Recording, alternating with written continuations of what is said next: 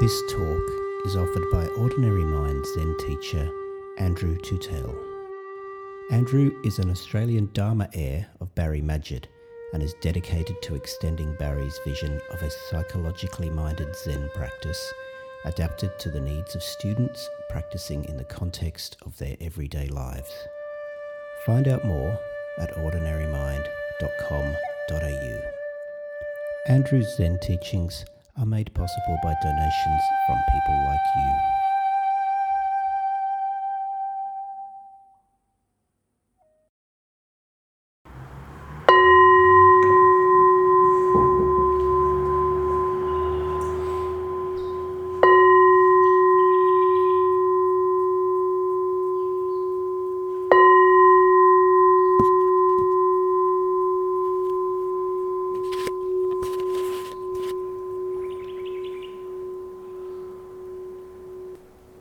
Okay, today's Dharma talk is going to be on two related topics, which I might not get the chance to finish the talk today, but the first topic is secular Buddhism, and the second topic is a kind of reinterpretation of the understanding of what are commonly referred to in the traditional Buddhism as the Four Noble Truths.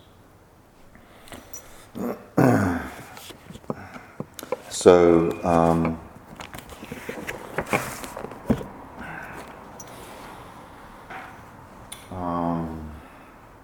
when I was encouraged to teach, given authority to teach by my teacher Barry a few years ago, and since that time, I've often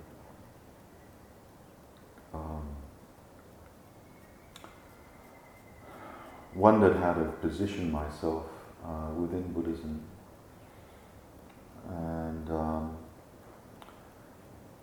and this has been a sort of ongoing dialogue I've been having. Not only how I position myself, but how I position my relationship to the Ordinary Mind Zen School, and how the Ordinary Mind Zen School fits into the larger realm of Dharma teaching and Buddhism in general, and how we actually, and how that also transplants itself into the mid-north coast of New South Wales in this particular time and place.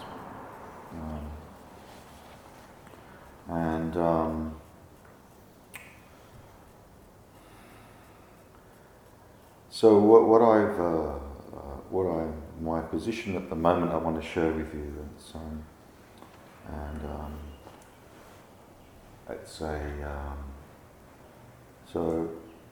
I've decided to come out as, or define myself as, a secular Buddhist. And so I want to talk a little bit about what that means. And also, as a corollary of that, a sort of a slightly, a quite significant understanding of the Four Noble Truths. And so this has been influenced, of course, by the founding teacher of the Zen school I belong to, Joko Beck, but also my teacher, Barry Magid. And the other person that's had a significant influence on me at this point is also Stephen Batchelor, or Stephan Batchelor. So perhaps more than any other person, Stephan Batchelor is probably the most well known for promoting this notion of secular Buddhism. This is a book that came out in 2017, which is a collection of his writings over the past few years. He initially came onto the scene with a book called Buddhism Without Beliefs, which was published in 1997. And so this one's called Secular Buddhism, Imagining the Dharma in an Uncertain World. And Batchelor's background is that he became a monk when he was very, very young. When he was about 18 or 19, he went to Dharamsala and joined the same order that the Dalai Lama belongs to, and was a Tibetan monk for a while, and then he travelled to Korea and became a Korean Zen monk for a while, until he then disrobed and met his wife-to-be Martine when he was over in Korea. And they now live in the south of France together, and he teaches regularly in Europe. He has been to Australia a few times, and I've never actually met him, and I'm not quite sure if he has any plans to return to Australia or not. The other significant person, of course, who's influenced me is my teacher Barry Majid. And Barry was quite instrumental in the foundation of what's called the Lay Zen Teachers Association in the United States.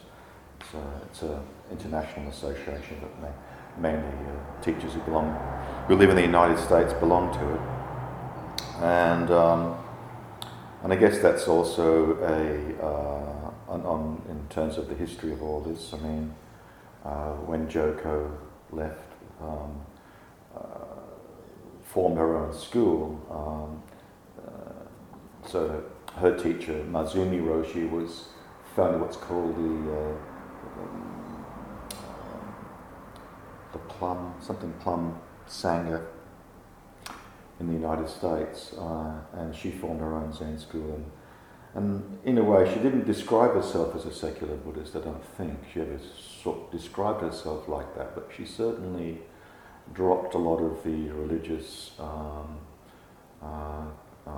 aspects of the Buddhism that she initially trained in.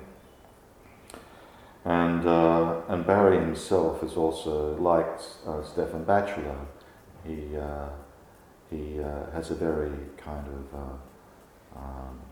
naturalistic understanding of Buddhism, i.e. most are like secular Buddhism or naturalized Buddhism does not identify with beliefs like reincarnation or karma, as in the sense in which one is reborn depending upon how one lives one's life. So a secular Buddhism very much adopts a kind of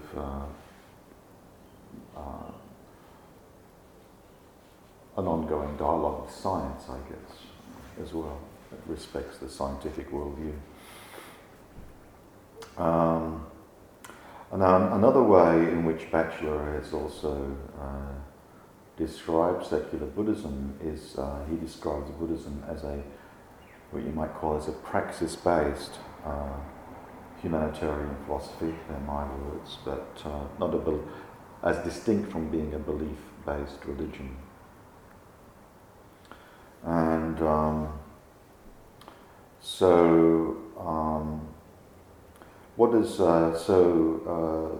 Batchelor uses the term secular in three different ways.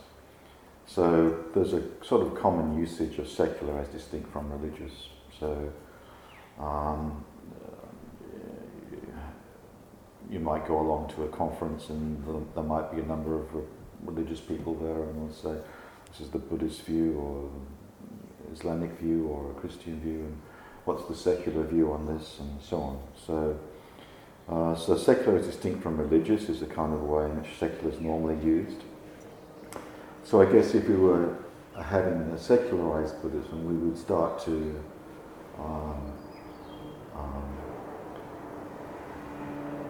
styles of dress, I guess, and rituals would become more secularized, so there would be less sort of dressing up as a religious person. We would secularize rituals and reduce rituals to a certain extent. The other meaning of secular that Batchelor talks about, he talks about the Latin word seculum, which apparently means this age or these times or this world.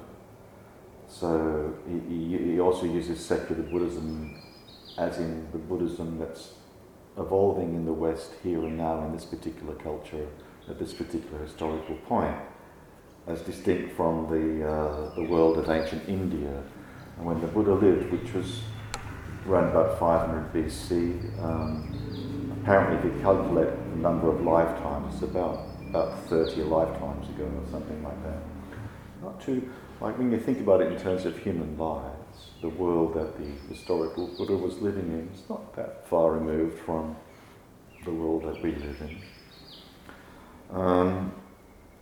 But this particular world that we live in, of course, has a more, since 18th, 19th century, even the 17th century, with age of enlightenment and so forth, we've grown up in a secular culture with a respect for science rather than a religious view of the world. And this other final meaning of the word secular is the transfer of authority over certain domains from religion to the state. So the question is, what would a non-religious, this worldly, secularized Buddhism look like? And to what extent is this process already underway? So you'd all be aware of the growth in popularity of what's referred to these days as secular mindfulness. And secular mindfulness has penetrated many domains, both clinical, educational, health, business, and so on. And you only have to go into the news agency in Belgium these days and you pick up all these mindfulness magazines that are aimed both at teenagers and young people. It's been quite phenomenal. And even though the teaching of mindfulness in public education and other areas, health sector and so on, the word Buddhism is removed, but it doesn't. It's fairly clear to most people that mindfulness has its origins in Buddhism,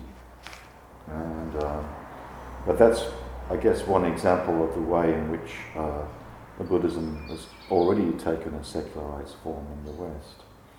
And one can develop a critique of some aspects of that and the degree to which we don't want to use the ethical dimension. We don't want to lose necessarily the ethical dimension of Buddhism in that secularization. That's where I tend to also identify secularism with humanitarianism. So I looked at the definition of humanitarianism. A humanitarian person is a person who is involved in or connected with improving people's lives and reducing suffering. So one could argue that Buddhism is secular Buddhism is a kind of humanitarian philosophy with a commitment to changing the world and creating a different kind of culture, a culture which is concerned with human flourishing, human well-being, and the reduction of suffering. So Batchelor goes on to talk about, well, what was the...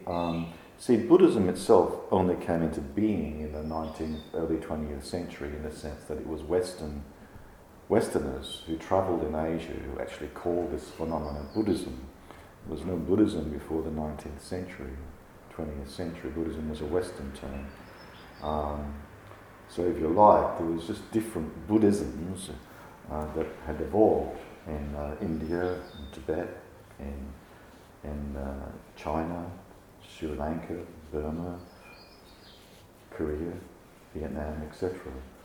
But they didn't have a sense of this one sense of one Buddhism. There's different kind of religions that developed from that early times when, as you know, the historical Buddha grew up in a Hindu culture, and in many ways his teaching was distinguished or defined against that background of Hinduism. So Batchelor asks the question, well, what was the underlying unity found in traditional Buddhism? And he talked about the soteriological worldview of ancient India. Soteriological is a kind of religious term about the various ways in which various religions talk about salvation or sociology. And so the one thing that seemed to unite this kind of historical or traditional Buddhism was this particular worldview that came from ancient India. And he defined that in this particular worldview, the ultimate goal of practice was defined as the attainment of nirvana, which was defined as the complete cessation of craving, tanha, that drives the cycle of birth and death. This same worldview was found in Hinduism. So Batchelor uses this metaphor of an operating system. So you have these different sort of programs, but they have this one underlying operating system where that nirvana, or the goal of practice, is the release or emancipation from the wheel of birth and death, the literal wheel of birth and death. So his question is, well, how do we go around developing a different operating system which is suitable for today's culture? And so Batchelor takes the viewpoint that we need to sort of have some kind of foundation, and he turns towards the canonical text, the earliest Pali text, to try and connect with an historical Buddha. He believes it's possible to distinguish between a mythological story and an historical narrative in Buddhism, and he turns to the earlier Pali texts. As my teacher Barry, he doesn't think that's necessary, but I'm not going to go into that today because I'll just focus on what Batchelor does. So how to found a secular Buddhism, so he comes down to the reading of the first discourse, the Buddha's first discourse, where he talks about the Four Noble Truths and the Eightfold Path, which is, one could argue, the core teaching, if you like, of Buddhism. And this traditional teaching, which Batchelor calls Buddhism 101, goes like this. So you would find it normally if you went to a text. The traditional rendering of the Four Noble Truths is existence is suffering, the origin of suffering is craving, the cessation of suffering is nirvana, and the Noble Eightfold Path is the way that leads to the cessation of suffering. So suffering is seen as being caused by craving. Now, suffering the Buddha talks about, particularly in that particular discourse, is like birth is suffering, death is suffering, old age is suffering, not having what is dear to one is suffering, and so on. It's like a very universal viewpoint of suffering. And Batchelor argues that he was puzzled by how could craving is often used to capture both the sense of both clinging or grasping, as well as so that's clinging, grasping is the attachment, or also aversion, the pushing away. So the word desire or tanha is this sense of the desire to want something that we don't have, or not want what we've got, right? But how could that, as an origin or a cause, be the cause of birth and death? Well, I mean, the only real explanation for that is that literally it's that craving which leads to rebirth. So the doctrine of reincarnation or rebirth is central to traditional Buddhism and the understanding of the truths. So that suffering arises because we are reborn again. And we can only stop this craving and realize nirvana and bring suffering to an end by getting off this wheel.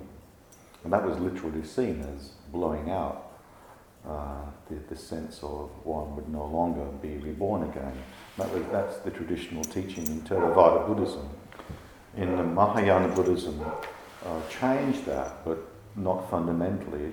The Bodhisattva principle was that you would put on hold the extinction, your release from the wheel, until everybody was released from the wheel, but still the same principle.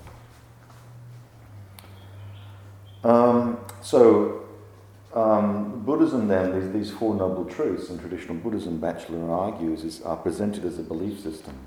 Like any religion, this is what you believe in if you're a Buddhist. Now, he talks about I can't remember the name now, but it was a British philologist who was an expert in these Pali texts, discovered that the term Noble Truth was a later addition. He could prove this by his textual analyses. So these kind of texts, these Pali texts, especially the ones with the first discourse, there's so many different versions, about 17 different versions, I think. So there's definitely a sense in which, like within the Zen tradition, these textual documents were altered on very regular occasions. And we do know that the oral teachings of the historical Buddha were written down in Sri Lanka about 400 years after his death. So then you have different versions of those. And so according to this particular philologist, this Noble Truth, and so Batchelor runs with this, and he talks about how in the earliest Pali texts, the historical Buddha often refuses to engage in metaphysical speculation of any kind. These kind of questions such as, is the world eternal or not eternal, finite or infinite, are the body and mind the same or different, does one exist after death? So in these earlier Pali texts, the Buddha just does not engage in that kind of dialogue. There's a story about the arrow, where he talks about, if you have an arrow stuck in you, are you going to ask where the arrow originated from or who made the arrow? Or no, you just want to remove the arrow. So his teaching was very pragmatic. In other words, he wasn't necessarily so much interested in what is the truth, but he was more interested in what works. In other words, what relieves suffering. This is Batchelor's interpretation, which I quite like. So the historical Buddha dropped these kinds of metaphysical speculations, which are fundamental to Hinduism. So in the Advaita Vedanta traditions, it's all about what's the truth and so on. And the realization of the truth is some kind of internal correspondence to that reality or that truth. So the historical Buddha, according to Batchelor, is more concerned with a therapeutic and pragmatic approach to life.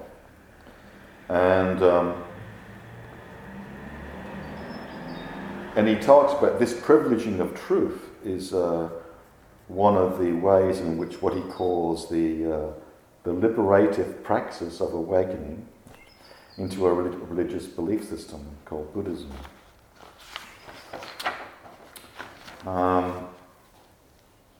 Now, so he then goes on to examine these, the four, taking out the notion of noble truths, they actually become the four. And the four, you'll also find these in the Pali texts, and Thich Nhat Hanh also talks about this, the turning of the wheel of the Dharma. There's three aspects to each of these four principles. And so Batchelor starts to look at these these what he calls the four tasks. So what became known as the four truths become the four tasks. In other words, they're not truths as such, it's something we need to practice.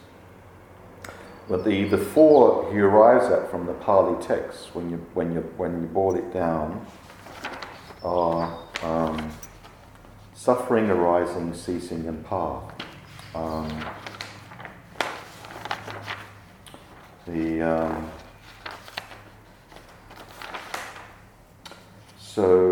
Suffering is the Pali word is dukkha, as you'd all be familiar with, often translated as suffering, but suffering doesn't quite capture the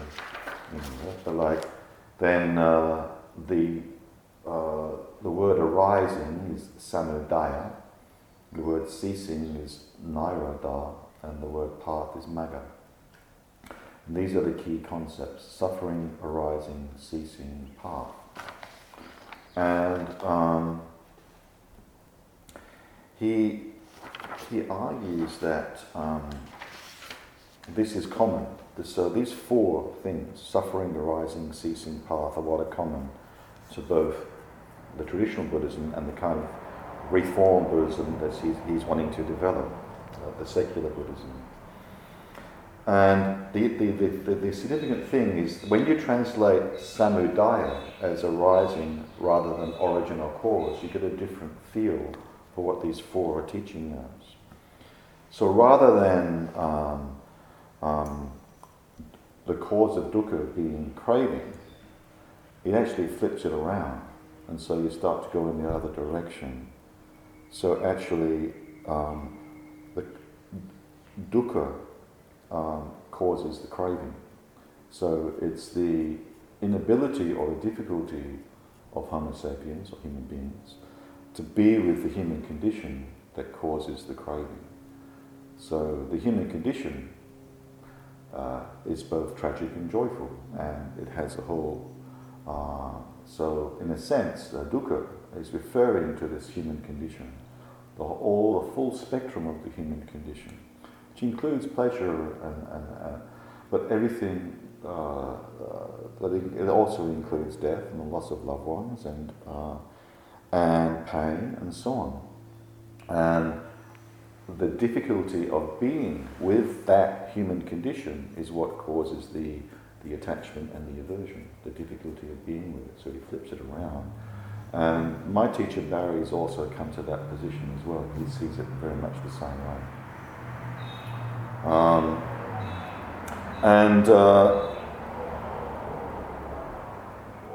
Batchelor also starts to translate the word craving differently. So he translates craving as reactivity. So there's a sense in which that we start to talk about that self-centered reactivity, the reactive patterns that we get caught in as a result of the difficulty of being with this human condition. And so we start to get a different feel now coming out in terms of the practice principles of the Four Truths, as in being the four tasks. And so he breaks it down as a very simple four.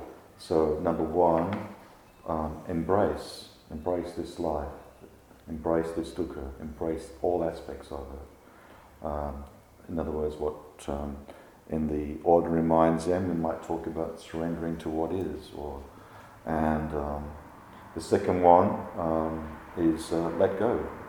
So when we see so fully know this suffering, or fully know this life, or fully know this condition, whatever this moment is, and then if a reaction comes up to that, let it go. And in the letting go, we stop, and we fall into what the stopping is, the nirvana in this moment, when we've let go of the reaction, when we've let go of the resistance to what is. And the path, which we cultivate, he just simply describes as act. So he reduces it to embrace, let go, stop, and act. And so the path is the cultivation. So it's like what we awake to in Batchelor's version of Buddhism. The awakening is the awakening to the four.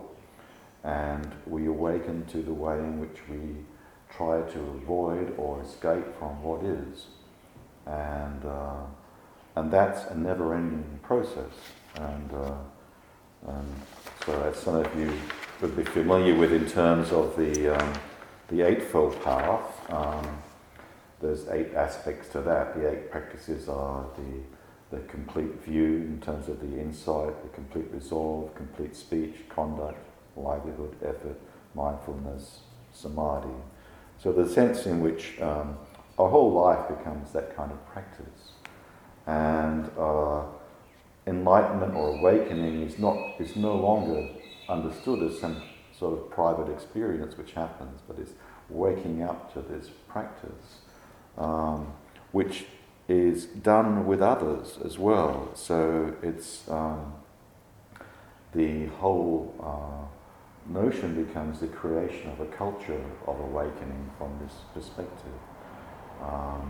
And so that creation of that culture of awakening starts with the development of the Sangha, or intentional friends coming together, and how that is then taken into the world in order to bring about this humanitarian reduction of the growth of well-being and the reduction of suffering.